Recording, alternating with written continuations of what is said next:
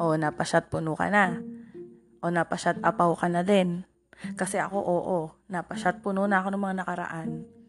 Drops ko lang yon pero pinag-shot puno ko na rin ng mga nakaraan para lang bigyan ko to ng part 2. So, eto na, gawa na natin ang part 2, ang shot puno para sa taong hindi kayang bigyan ng label. Hi, this is Patty Hartot speaking at welcome sa aking podcast. Eto na naman tayo at syusyutak ng mga 1 oras. Hindi, joke lang, wag naman. Baka kung ano-ano na yung ma-spill natin dito. So kapag ganito yung topic, ganado kayo, no? Gustong-gusto nyo talaga. Bakit? Ang sakit, di ba? Hindi lang naman kayo nasasaktan, ako rin guys. Kasi real life story to. Hindi to POV. Hindi ito for content only. Hindi to for lang. Alam mo yun? For fame. Sakit eh. Totoo naman kasi talaga nangyayari. Anyway, hindi na to lasing version. Kasi yung una, nakainom version. So, ito matinong version na to. Wala na tayong ininom dito kundi 1 basong kape. 1 baso lang kasi baka masyado tayong nervyusin. So, anyway, ang masasabi ko lang is, ang sakit sa dibdib ilabas ng mga bagay-bagay tungkol sa no label dahil nga sa previous episode nasabi ko sa inyo na ako din mismo na gumagawa ng podcast dito is galing na sa no label. So, ang tatanong ko lang sa inyo is, kapag ba tinanong kayo kung ilang relationship na nagkaroon ka before, isasama mo ba yung no label mo? Kapag ba tinanong ka, nakailang relationship ka na? Kasama ba yung no label? Kasi ang hirap sabihin na kapag ka may nagtanong sa'yo na, uy, nakailang partner ka na?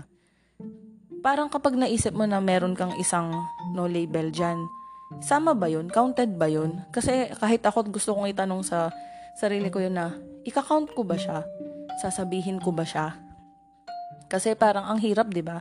Hindi mo alam naman kung ano yung pwesto nyo dun eh. Kung ano ba talaga yung tawag doon. Kung ano ba talaga yung posisyon nyo dun sa relasyon na yun.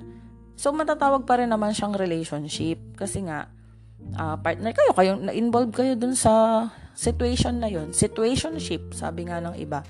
Hindi lang siya term na as no label. Situationship din siya. Kasi nandun kayo sa isang sitwasyon na hindi nyo pa alam sa dalawang, kumbaga, sa inyong dalawa, hindi nyo pa alam kung ano ba talaga yung stand nyo sa isa't isa. Kumbaga, you're both testing the waters pa. Or, isa sa inyo, hindi kaya mag-commit. So, sa akin, sa sitwasyon ko na nangyari sa akin before, yung naging kano label ko, hindi pa siya ready sa commitment. Or ayaw niya pang mag-commit. Kasi ako, Gina, go na ako, girl. Kumbaga parang, ako ready na akong mag-commit ulit. Though risky, parang ako yung ready mag-take risk. Ako na yung ready mag-jump into a relationship kasi gusto ko siya. Hello. Gusto ko siya. May feelings na ako sa kanya. Parang kumbaga kahit na hindi ka pa ganun ka-ready talaga. Pero since gusto mo yung tao, magiging ready ka eh. Ire-ready mo yung sarili mo para sa taong yon. Kasi gusto mo siya. Gusto mo siyang bakuran. Gusto mo siyang maging sayo. Gusto mong magkaroon na ng linaw kung anong meron kayo. So, nire-ready mo yung sarili mo sa mga bagay-bagay para maging stable yung relationship nyo kapag ka may label na kayo. Kumbaga kasi, yung part na nasa situationship kayo, parang sabihin na natin yun yung foundation yung dalawa. Yun yung naging foundation yung dalawa.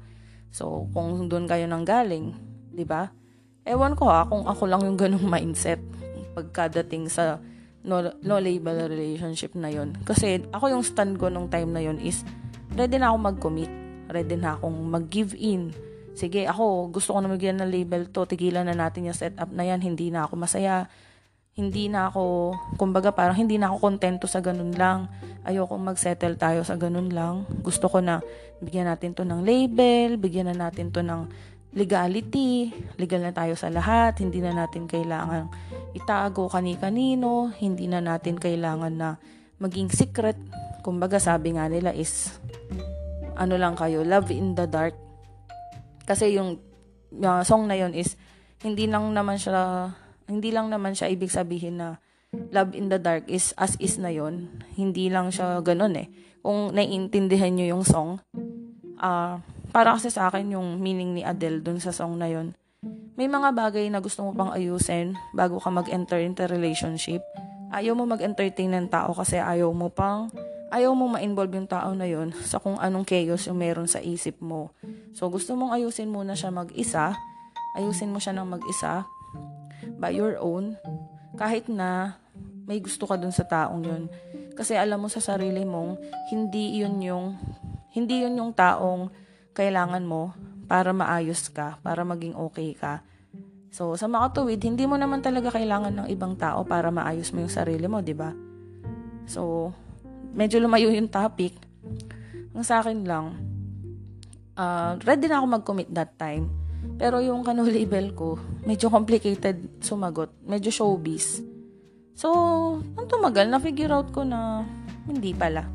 Hindi talaga siya ready. Ayaw niya talaga. Ayaw niya lang.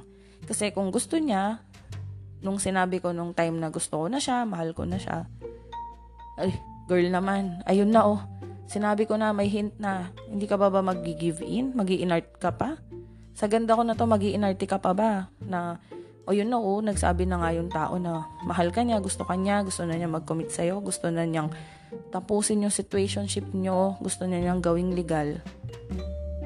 Pero, kapag sinabi sa'yo na hindi pa sila ready sa commitment, ayaw muna nila ng relationship sa ngayon kasi gusto nilang ayusin yung sarili nila, kasi gusto nilang mag-isa muna sa ngayon habang binubuo yung sarili nila. Ay, ewan. Oo, sige na. Sasabihin ko na yung mga sinabi niya sa akin. Run. It's a big R-U-N, run. Kasi, ibig sabihin lang nun, hindi siya talaga into you. Hindi talaga siya ready sa commitment at ayaw niya ng commitment sa'yo. Siguro nga gusto ka niya, pero hindi ka niya gustong-gusto. Baka may point lang sa'yo na gusto ka niya, pero hindi to the point na gusto ka niya as maging partner, as makita bilang mag-struggle kasama niya, bilang harapin yung mga problema, partner. Hanggang dikit ba? Partner in crime. Marahil nga siguro gusto ka niya pero hindi ka niya gusto bilang jowa. Hindi ka niya nakikita bilang jowa. Siguro for fun lang. Yung iba dyan, for fun lang. Yung iba naman, gusto ka lang kasi ikaw yung convenient. Tulad ko, saktan ko na yung sarili ko. Nakikita lang siguro niya ako bilang convenient kasi, alam mo yun, since gusto mo yung tao, ginagawa mong available yung sarili mo. Kahit nga na nagtututbrush ka, nagre-reply ka eh. Kahit nga naliligo ka, yung cellphone mo, di ba? Check ka pa ng check kung nag-reply na ba, nag-send na ba. Kahit nga, tulad ko, sa hospital ako nag-work. Pero may time. Tawag dito, nag-aayos ka. Kahit nga natutulog ka, nag-a-alarm ka pa nga eh. Para i-check kung nag-reply siya. Guilty kayo, di ba? Hindi lang ako. Hindi lang ako, kayo rin, sigurado. Gumagawa kayo ng oras para sa taong gusto nyong maging partner nyo. So, siguro naman hindi lang ako yung nag-iisa na nag-effort para lang maiparamdam dun sa taong yun na gusto mo siya. Pero kapag yung isang tao, nagsabi siya sa'yo na parang ayaw niya muna ng commitment, ayaw niya ng relationship sa ngayon, masaya naman tayo sa sitwasyon na meron tayo, di ba? Happy naman tayo, di ba? Ay sis, ayaw niya talaga. Kasi kung gusto niya, igagrab niya na yun. Nagsabi ka na eh. Sinabi mo na nga na gusto mo siya. Sinabi mo na nga na may feelings ka na, mahal mo na siya. Girl, nag-explain na ako ng mga bagay-bagay na wala ka nang hahanapin pa. Tumbok na yun na gusto mo na ng commitment. Pero kapag marami pa rin siyang keme, hindi na yun. Ayaw niya talaga. Kasi isipin nyo, paano mo hindi pa igagrab yun pumasok na nga kayo sa situationship. Nandun na nga kayo sa parang almost lover na part. Aminin, ginagawa nyo na yung ginagawa ng mga lovers. Nagde-date na kayo, lumalabas kayo, nagbabanding kayo. So, alam nyo na, banding under the sheet, ginawa nyo na rin yun.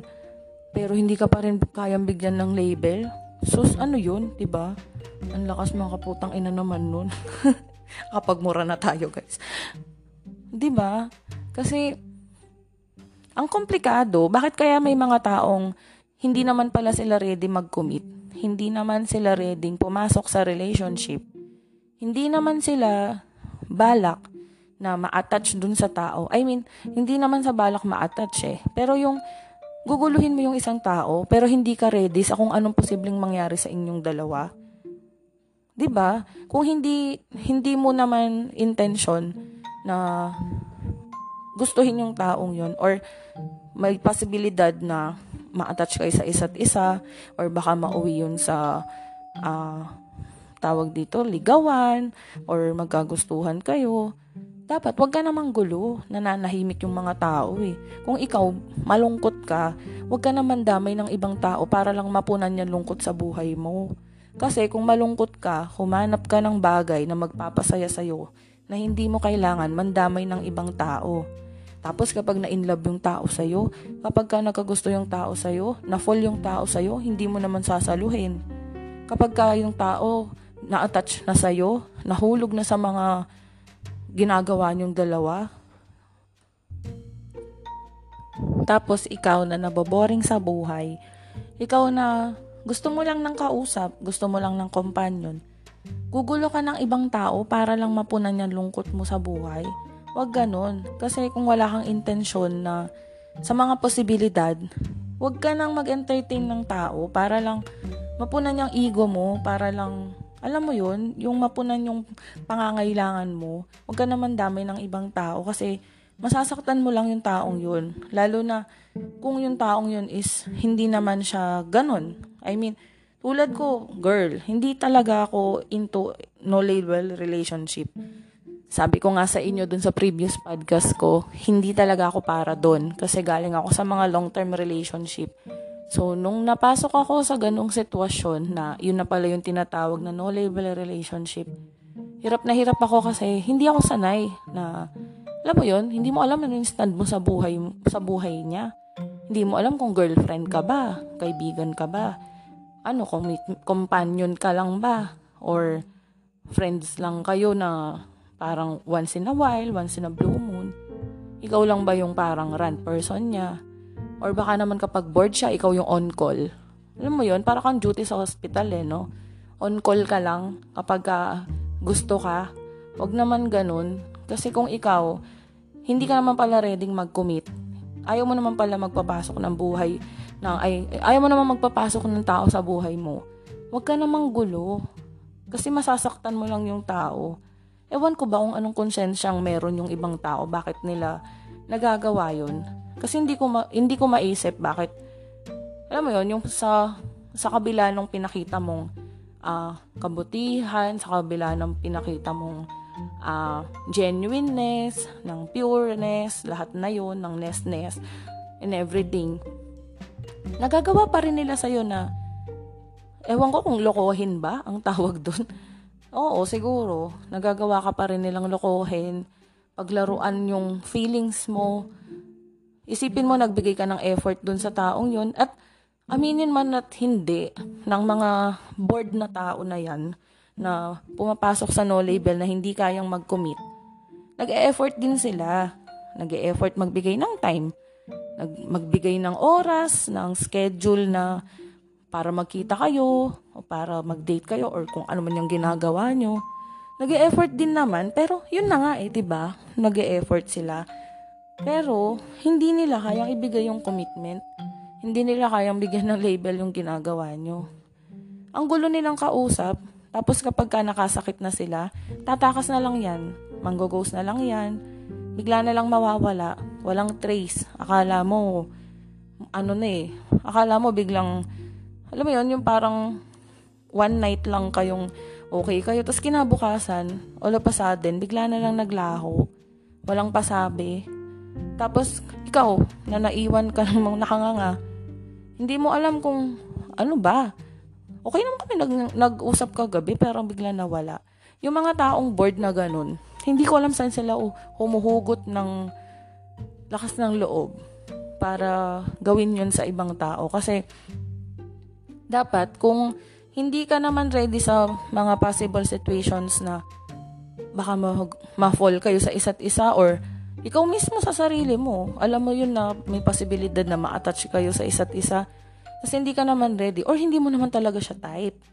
Yun talaga yun eh. Siguro, yung mga taong hindi kaya magbigay ng label, isang dahilan dyan is hindi talaga nila yun type. Hindi nila gusto talaga yun. Gusto lang nila as partner na tawag ba dito? Gusto lang nila for comfort. Gusto ka lang kasi convenient. Ikaw yung on the go. Ikaw yung madaling tawagan. Ikaw yung madaling i-approach. Gusto ka kasi marupok ka. Yun talaga yun. Alam mo yun, naaabuso ka eh. Naaabuso yung kung ano man yung kaya mong ibigay. Ako a piece of advice lang talaga coming from me. Wag na wag magpaka-jowa kung wala namang kayong label. Kasi girl, hindi eh. Hindi ka lang din na masasaktan. Wag mong gawin yung mga jowa things kung wala pa kayong label. Kasi bakit? Hindi mo pa naman nga di ka pa nga kayang bigyan ng commitment tapos ikaw, give na give ka na.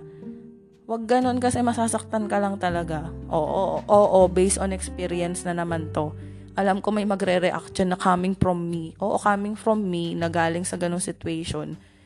Na galing sa pambe-baby ng kano label. Hindi talaga siya advisable kasi in the end, ikaw yung masasaktan. Kasi nag-start ka ng magkaroon ng hope na baka sa pagpapakita mo ng kabutihan, sa pag-entertain mo sa kanya, sa pagbibigay mo ng oras at effort at kalinga, baka one day, bigla niyang bigay yung commitment na gusto mo. Nakakapagod yun, girl. Nakaka-drain. Alam mo, mauubos ka. Kasi, binibigay mo yung ganong effort kahit wala pa kayong label. Tapos kapag iniwan ka, ano may iwan sa'yo? Nga. Ano may iwan sa'yo? What if? Regrets. Wala na yung taong akala mo, bibigyan ka ng label. Ewan ko ba, ang kakapal ng apog din talaga. Nanggigigil ako eh. Nanggigigil talaga ako kasi, alam mo yun, nananahimik kang tao. Kumbaga parang wala na sila sa sistema mo eh. Tapos bigla sila manghihimasok na parang hacker. Naihahack nila ulit yung isip mo, yung puso mo. Alam mo yun, guguluhin nila yung sistema mo. Tapos in the end, bigla lang silang aaris. Ano ka, virus? 'Di ba? Parasite ka ba?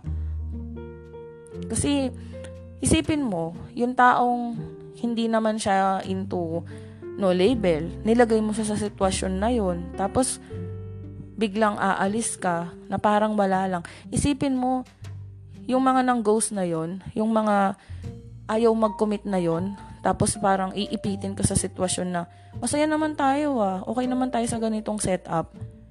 Isisync ka nila dun sa ganong situation. So, asan papunta yun? 'Di ba? Anong mangyayari dun? Kumbaga parang pinuno mo lang yung lababo, tinakpan mo yung lababo, sinindihan mo yung faucet, nandun lang yung tubig. Kapag ka umapaw na yun, 'di ba? Oo, masaya kayo kapag ka magkasama kayo, kapag ka nagkikita kayo. Pero wala. Hanggang ganun lang yun. Walang ile-level up yung sitwasyon na yun. Kung hindi nyo rin naman kayang bigyan ng label. Kasi, bakit importante yung label? Kasi parang yan legalities. Kapag kasi wala kayong label, isipin nyo, hindi kayo legal. Alam mo yon yung kapag may nakakita sa inyo, itatanong kung sino yung kasama mo, ano isasagot mo? Sino yung kasama mo? Nakita kita somewhere. Ang hirap sagutin, di ba? Pagka nakita ka na may kasamang iba, tapos may label kayo. Sino yung kasama mo? Boyfriend ko. Buti pa nga yung mag-friends, may label eh. Alam mo na lang na mag-friends kayo. Pero yung nasa situationship ka, kapag tinanong sa'yo kung sino yung kasama mo, ang hirap sagutin. Kasi ako, ang isasagot ko, secret. Secret na lang. Kasi hindi ko rin kayang sabihin na friends ko lang siya. Kasi hindi naman siguro ginagawa ng mag-friends yung ginagawa namin. Hindi ginagawa na mag-friends lang yun, kahit best friends pa kayo. Alam mo yun, gets nyo na yun. 'Di ba? Ang hirap sabihin sa ibang tao kung kaano-ano mo yung nakikita nilang kasama mo. Tapos, hindi mo siya madala sa inyo. Kasi, pag inuwi mo siya sa inyo, pinakilala mo sa bahay, paano mo siya ipapakilala sa parents mo? Sa mga tao sa bahay nyo? Sa mga mapakasalubong mo na magtatanong? Hindi na, parang ang sakit kasi sa atin na sasabihin mo lang na kaibigan ko, pero alam mo sa isip mo na hindi lang kayo magkaibigan. Ang hirap tanggapin sa isip na, mag-sink in sa isip na, sabihin mong kaibigan mo lang yun. Kasi alam mo sa sarili mong, hindi lang pang kaibigan yung meron kayo. Diba? Paano mo masasabi yun sa ibang tao? Yung sa simpleng ganun lang, ang hirap. Tapos, hindi ka naman makakapag-demand kung, example, gusto mo siyang makasama, ita-chat mo siya, ita-text mo siya, tatawagan mo. Hindi mo basta-basta magagawa yon. Kasi iisipin mo na, ay, baka maumay siya sa akin, baka magalit siya. Alam mo yun, kasi nga, wala naman kayong commitment sa isa't isa. Kumbaga, oo, siguro exclusive kayo, pero, girl, exclusive, pero sure ka ba na sa'yo, oo, exclusive kayong dalawa, sa kanya? Alam mo anong masakit sa no label? Open relationship pa rin yun. Wala kayong label eh. Ikaw, kaya mo bang makita yung kano label mo na may kadate na iba? Kaya mo bang makita yung kano label mo na may, alam mo yun, may minamay-day na iba, ibang babae, may dinedate, may ini-story. O, makakapag-react ka ba? Hindi. Kasi nga, wala naman kayong commitment. Wala naman, kumbaga, legalities yung sitwasyon na meron kayo. So, wala kang karapatan. In short, wala kang karapatan sa lahat. Kumbaga, hanggang ganun lang. Kahit sabi mo exclusive kayo, hindi sigurado yun. Sa akin na nanggagaling, oo, pinag-usapan nyo na exclusive lang kayo, wala kayong kikitain, ide-date na iba, pero sure ka ba? O, how sure you are? So, sabihin mo, may tiwala ka dun sa taong yun. Oo, may tiwala ka, pero yung tiwala ba na yun kapag nakatalikod ka? Yung tao ba na yun, ganun din ba? Siguro siya kaya mo siyang pagkatiwalaan. Ikaw kaya kanyang pagkatiwalaan. Pero how sure you are na hindi siya nakikipag-usap sa iba, hindi siya nakikipag-date sa iba, or baka naman meron siyang another no label relationship. 'Di ba? Ang masakit pa doon, kapag no label kayo, hindi ka pwedeng magsaliksik tungkol sa kanya. Hindi mo basta-basta pwedeng itanong lahat-lahat sa kanya. Kasi para saan? Bakit kailangan mong usigin yung buhay ng tao? Bakit mo kailangan alamin lahat-lahat tungkol sa kanya? Wala naman kayo. Wala naman siguradong kapupuntahan yung relationship nyo. Bakit kailangan mo pang i-build ng foundation yung background nyo? Di sana pina-NBI mo na lang siya. Pina-background check mo na lang para malaman mo kung ano yung gusto mong malaman sa kanya. Hindi yung tanong ka ng tanong, yung interest mo dun sa tao tumataas. Pero sa totoo lang, sa true lang ha, para saan? Hindi naman nga papunta into relationship yung tao. Ikaw, ang pinakamasakit pa dun, ikaw na nagkaroon ka ng interest sa buhay niya, napag-usapan nyo na lahat-lahat. Oo, sige, naging open kayo sa isa't isa, na-open nyo na yung tungkol sa family background nyo, trabaho, interest, hobbies, lahat-lahat. Tapos, bandang huli, malalaman mo, iba pala yung mga sinabi niya sa'yo, hindi naman pala yun. Kumbaga parang POV lang pala. Pero alam nyo, anong pinakamasakit doon? Bumuo ka na ng kung ano yung gusto mong makita doon sa tao na yun. Kumbaga parang gumawa ka na ng sa peripheral vision mo, may iba ka nang nakikita dun sa tao na yun na binild mo na sa isip mo. Pero in reality, hindi siya ganun.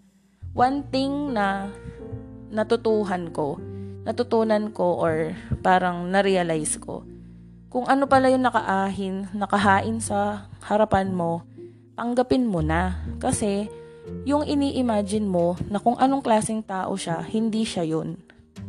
kung ano man yung iniisip mo na kung anong klaseng tao siya or kung sino siya, hindi siya yun. Kung ano yung nasa harapan mo na nakikita mo, na pinapakita niya sa'yo, siya yun. Siya na talaga yun. Hindi mo trabaho na hukayin yung kailaliman ng kaibuturan ng tao na yun para lang makita kung gaano siya bilang tao.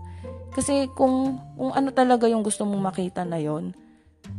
Kasi isipin mo, hukay ka ng hukay kung ano ba talaga yung tao na yun na, kumbaga baka may mas mabuti pa dun, may mas better pa sa kung ano yung pinapakita niya sa'yo. Kung yun talaga, tao na yun, is katulad siya nung iniisip mo, hindi mo na kailangan hanapin yun, hindi mo na kailangan hukayin pa yun sa pagkatao niya, kasi makikita mo na yun agad sa harapan mo. Agad-agad mo nang nakikita yun sa kung ano ang pagtrato niya sa'yo, kung ano yung hinaharap niyang mukha, katawan, kaluluwa, ugali. Yun na yun, siya na yun. Kasi alam nyo, ako natutunan kung ano yung mali sa akin. Lagi kong tinitingnan yung benefit of the doubt ng isang tao. Hindi siya laging mabuti. Kasi akala ko, healthy yun na tinitingnan mo yung benefit of the doubt ng isang tao palagi. Though, in some way, oo, nakakatulong siya. Pero, pagdating sa relationship, hindi siya laging effective, hindi siya laging pinapagana. Kasi, bandang huli, mapapasama ka, masasaktan ka. Kasi umasa ka na yung iniisip mo kung anong klaseng tao siya, is ganun siya. Ini-imagine mo lang yun, hindi talaga siya yun. Kung ano yung pinapakita niya, pinaparamdam niya sa harapan mo, siya na yun. Huwag mo nang hanapin. Kasi, ako yung pagkakamali ko, parang iniisip ko palagi na, ay hindi, baka ganito siya. Baka naman kaya niya na-experience yun kasi ganito yung nakaraan niya. Oo, sige. Aminin ko na. Hanggang ngayon talaga, parang, ang hirap kasi sa akin na, para bang lumaki ako sa paligid ko na, walang masamang tao. Alam mo yun, yung parang feeling mo lahat ng taong nakasalamuha mo, habang lumalaki ka, walang ginagawang masama sa paningin mo. Alam mo yun, siguro, swerte lang ako dahil nabuhay ako ng ganun, na nasa healthy environment ako. I mean, walang nagpakita ng kasamaan sa akin during childhood days. Kumbaga parang, hindi ako nakaranas ng pagmamaltrato ng ibang tao or nabully. Hindi ako nabully kasi patola ako lumalaban ako. So, ganun. Kaya yata nung paglaki ko, na-realize ko na hindi pala laging binibigyan ng benefit of the doubt yung isang tao kasi bandang huli ikaw yung magsasuffer. Kumbaga parang kung ano yung nasa harapan mo, yun na, tanggapin mo na lang.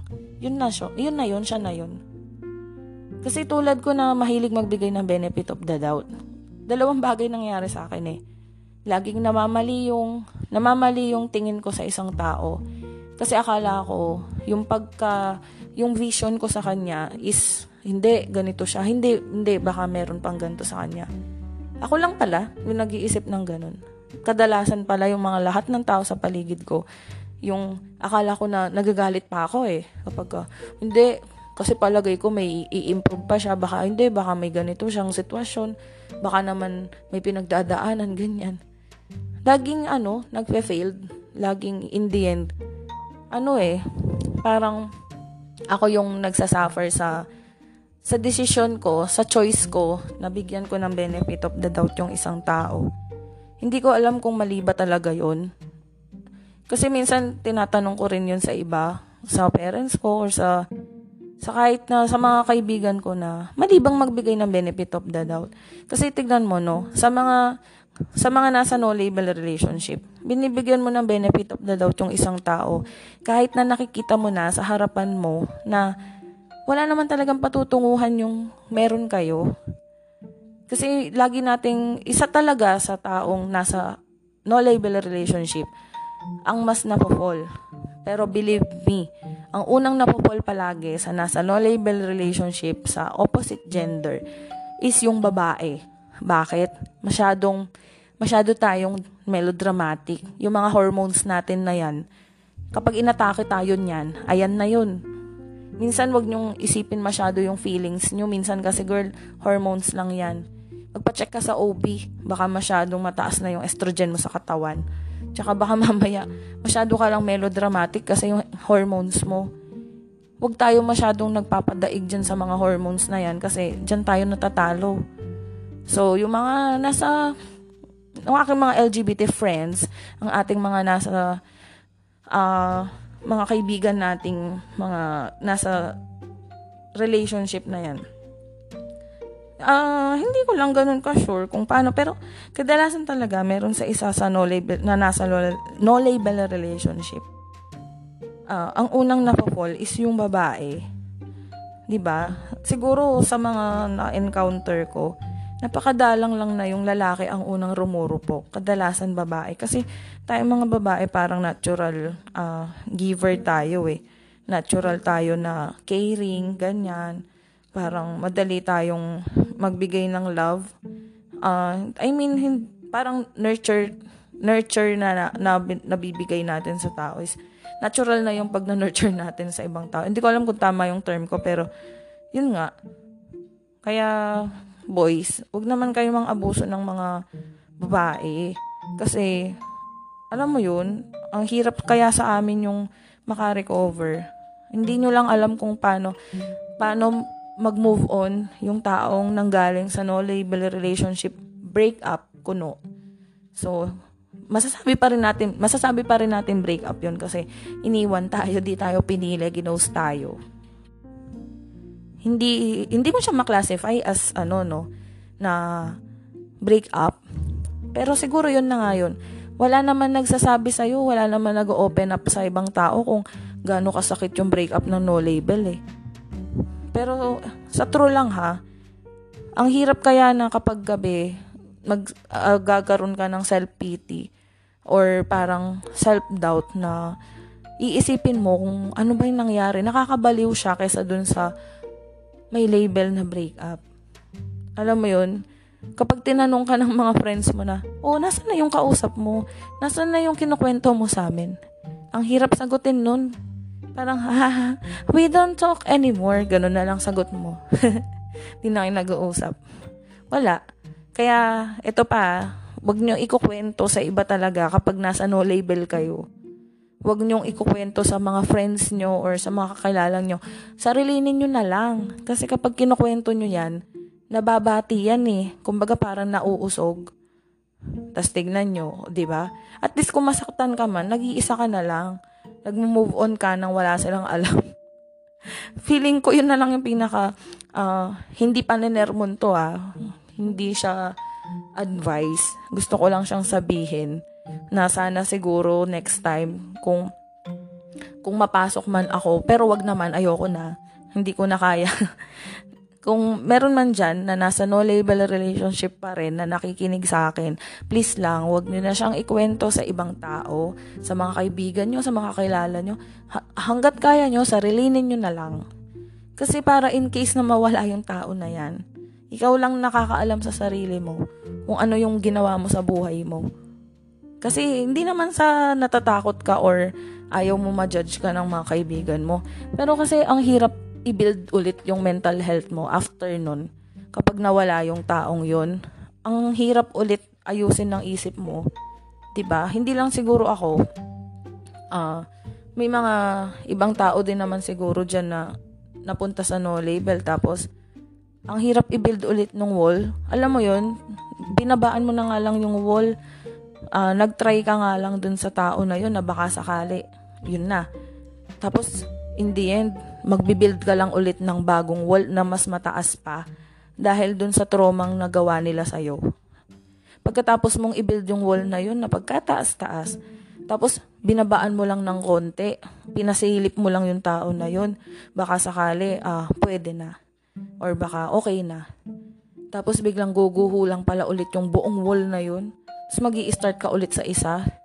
Magbibuild ka ng panibago. At sa pagkakataon na to, mas mataas na. Kasi may kasama ng bagong trauma. Yung trauma mo nun na erase na lagpasan mo na, parang binalik lang niya. Kumbaga parang sugat na naghihilom na yan eh. Kumbaga naghihiled na, papeklat na, tapos parang binakbak lang ulit para dumugo ulit. 'di ba? Kaya ako, promise, bilib na bilib ako sa mga, lalo na ngayon, no, yung mga Gen Z na, ewan ko ba, ba't ginagawa nilang trend ba ang no-label relationship na yan? Bilib na bilib ako, parang, paano nila nakakaya yan? Kasi parang ano ba, laro-laro lang ba talaga sa inyo yung pakikipagrelasyon? Parang, kasama na ba siya sa activities ngayon na kapag bored ka, hanap ka ng kausap, tapos kapag ayaw mo na, aalis ka? O kaya kapag bored ka, laro kayo, jowa-jowaan. Tapos kapag ayaw nyo na, let go na. Tapos na yung laro. Parang tulad nung bata tayo na magbibuild kayo ng tent, magbabahay-bahayan kayo, magsaset up kayo ng kitchen, ng ganyan. Tapos kapag ayawan na, liligpitin nyo na yung laruan. Liligpitin nyo na lahat yung ginawa nyo. 'Di ba? Ewan ko kung anong meron sa panahon ngayon. Parang napaka ano na nila. Kumbaga parang yung desisyon na ginagawa ng mga tao ngayon, hindi na nila masyadong pinag-iisipan ng malalim kung ano ba yung mga possibilities. Kumbaga wala na silang concrete plan. Oo lang ng oo, sige lang ng sige. Hindi na nila iisipin yung kapalit. Hindi na nila iisipin yung posibleng mangyari. Or talaga matanda na lang ba ako? Ganun na ba ako katanda? Para maging ganito yung mindset ko.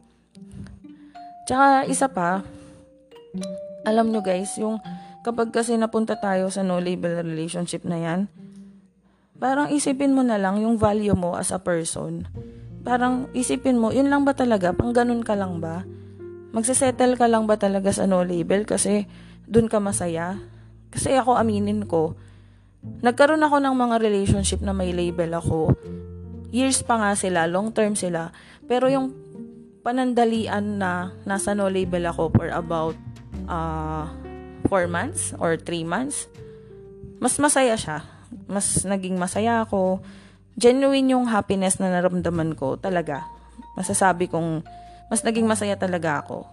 Makikita nyo man yun guys sa mga previous picture ko nung basta napansin ko lang, iba yung ngiti ko nung time na yon. Hindi naman dahil sa kung ano man yung iniisip nyo. Hindi yon. Masaya ako kasi masaya ako dun sa taong yun. Kumbaga parang minamanifest mo talaga siya na sana magka-label kami, sana maging kami. Pero hindi nga naging kami. Mas naging masaya ako nung mga time na yon. Kaya nung nawala, parang hindi naman siya to the point na naging mas, kumbaga parang yung ngiti mo after mong maranasan yung mga trauma mo before or yung, alam mo yun, kasi parang kapag nasa no label kayo, binibigay nyo na yung lahat. Kaya parang mas masakit siya kapag nag-break kayo or natapos yung situationship na yun. Kasi napansin ko lang, pagka nasa no label relationship ka, all the best, binibigay mo na. Lahat ng best na kaya mong ibigay, pinapakita mo na. Kasi alam mo bakit? Inuulit ko lang. Alam mo na may ending din yun. Alam mo na yung pinasukan mo na yun, na situationship, any moment soon or anytime soon, matatapos din siya, mawawala din siya. Kumbaga parang iniisip mo, nasa mindset mo na yung enjoy while it lasts. Alam mo naman matatapos yun eh. Kaya binibigay mo lahat. Kaya, kumbaga parang lahat ng best na kaya mong ibigay, sabihin, lahat ng kaya mong effort, binibigay mo na yun eh. Kaya kapag natapos siya, mas masakit. Kasi alam mong, totoo lahat yun. Yung effort mo, yung pagbigay mo ng oras, yung pag-arrange mo ng activities mo araw-araw para lang magkaroon ka ng free time para sa kanya. Lahat. Binibigay mo na kasi yung best mo eh. Kasi alam mong one day or anytime na baka mamaya after nung pagkikita nyo, last na pala yun. Binibigay mo na lahat. Ako hindi ko expect na matatapos siya agad-agad. Expect ko na may hangganan lang yon, pero hindi ko in-expect na napakasunes naman pala.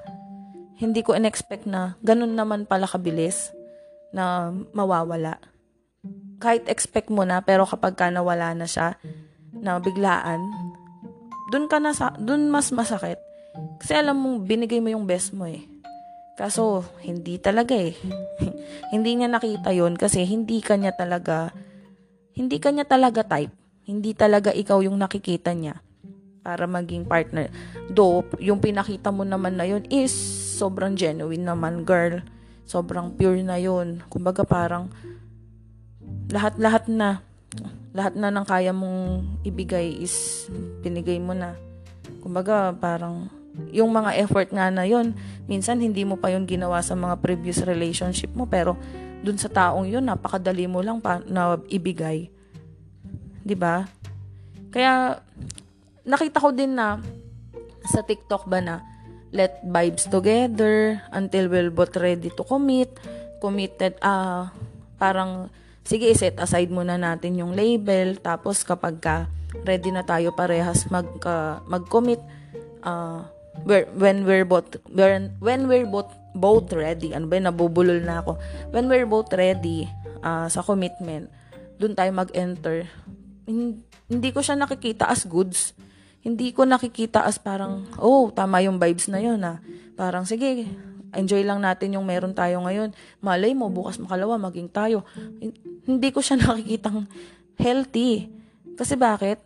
Dapat ang mindset na meron kasi ako, pag gusto mo yung isang tao, shoot your shot. Sabihin mo na. Kasi malay mo, last na yun. Sabihin mo na agad, malay mo, di ka na magising bukas. Di ba? Ano yung antay-antay? Ano yung vibes na yan? Na parang, sige lang, take it slow, ganyan. Anong take it slow? Hindi. Kapag gusto mo yung tao, sabihin mo na agad.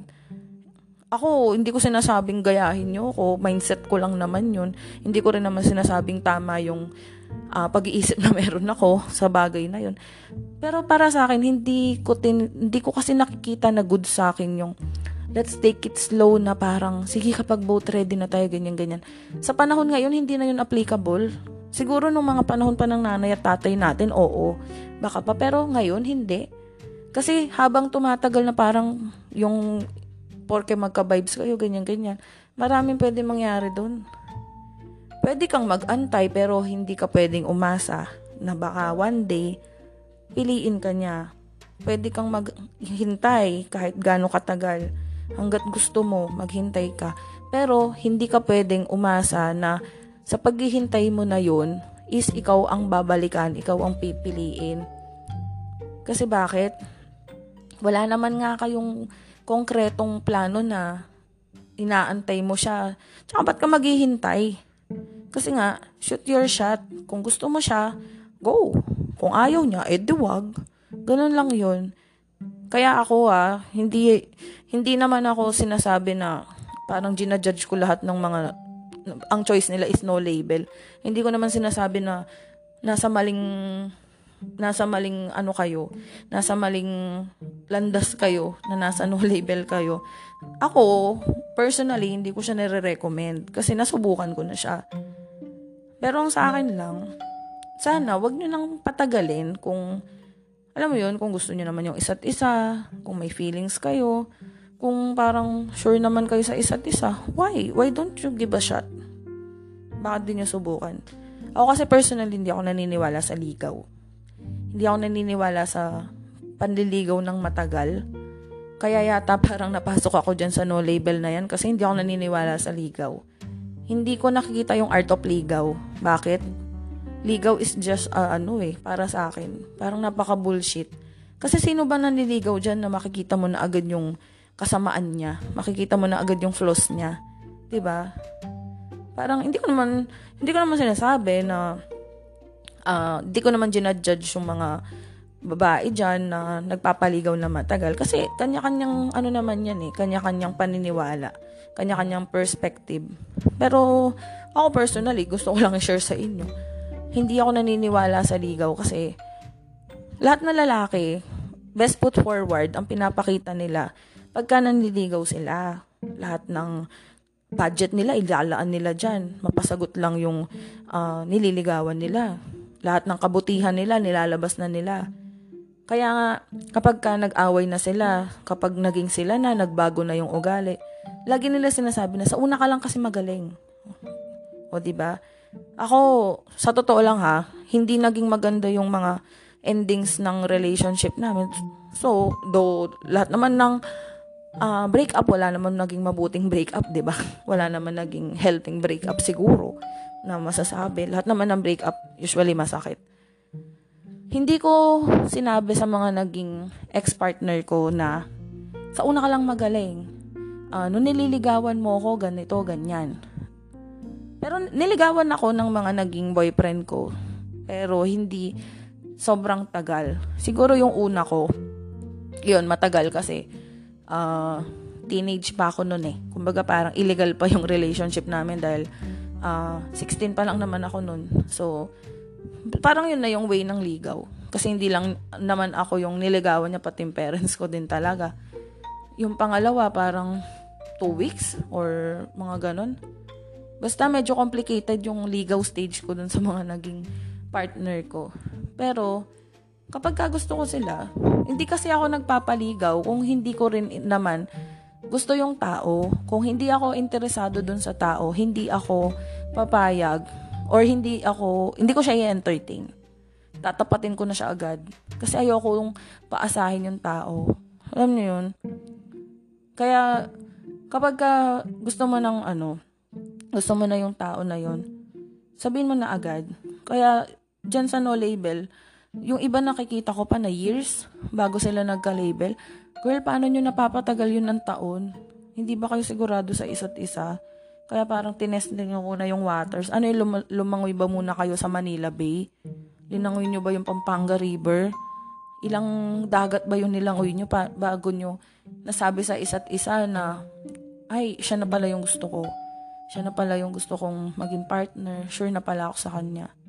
Hindi ko na nga maintindihan sa panahon ngayon kung kailangan ba mag-enter ka muna sa no-label relationship bago ka magkaroon ng normal na relationship. 'Di ba? Alam ko sobrang trigger na ng mga pinagsasabi ko ngayon. Ang dami kong na-share sa inyo na talagang medyo nagkalkal pa ako ng feelings.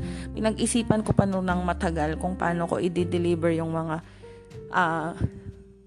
sasabihin ko dito kasi alam niyo yun, dahil nga yung mga sinabi ko dito is comes from my experience talaga. Ang hirap na i-share sa inyo na para lang mag-advise. Kasi nangyari siya sa akin, yung mga kung mag-a-advise man ako sa inyo or magsasabi man ako sa inyo ng don't settle anything for less. Huwag ka magsisettle sa ganon. Nagsettle naman nga ako dun eh. So, hindi ko sinasabi sa inyo na huwag kayong magsettle sa ganun lang dahil sa huwag talaga kayo magsettle. I mean, parang coming from me na naka-experience na nun, guys, huwag talaga tayong magsettle sa ganung situation kasi hindi natin yun deserve. Deserve natin yung relationship na healthy. Deserve natin na bigyan ng commitment, ng label. Na deserve natin na pagkaroon tayo ng tao sa buhay natin na sigurado sila. Sure sila sa sitwasyon na gusto nilang mangyari sa atin. Sure sila sa atin na pipiliin tayo palagi, araw-araw. Ready silang mag-commit. Ready sila sa lahat ng posibleng mangyari. Ready silang ma-attach sa'yo at sa'yo lang. Ready silang magbakuran kayong dalawa. Diba? Ready kayo na gustuhin yung tao na yun at pumasok sa sitwasyon na mas legal at mas, alam niyo yun, mas healthy kayo sa paligid na hindi nyo na kailangan magtago, hindi nyo kailangan magpanggap, hindi nyo kailangan itago yung mga feelings na meron kayo. Kasi nga, sure kayo dun sa tao, sure ka sa desisyon na gusto mo. Kaya guys, ito talaga ang gusto kong i-advise sa mga taong may balak dyan na manlandi. Huwag kang manlalandi kung hindi mo balak panindigan yung panlalandi mo. Huwag ka nang pumasok sa ganong sitwasyon at huwag mo nang guluhin yung tao. Diyos ko, please lang. Kung nangangati ka, magkamot ka, bili ka rin ng Caladril, effective. Uminom ka na rin ng Daipen. Diyos ko, huwag na tayong manggulo ng ibang tao para lang mapunan niyang mga pangangailangan nyo. Maghanap kayo ng ibang bagay na mababalingan. Huwag yung ibang tao na nananahimik para lang, alam niyo yun, idamay pa sa kung anong meron ka. Gusto niyo pa nun ng part 3? Hindi, joke lang.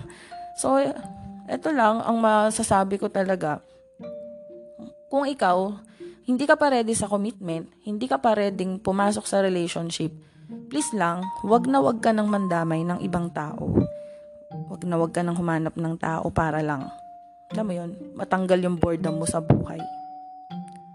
This is Body Heart Thought speaking at tatapusin ko na ang ating podcast for tonight at tatapusin ko na yung episode na to. This is just, tawag dito, gusto ko lang i-share sa inyo kasi wag nating i-normalize yung situationship at no label. Okay? Good night!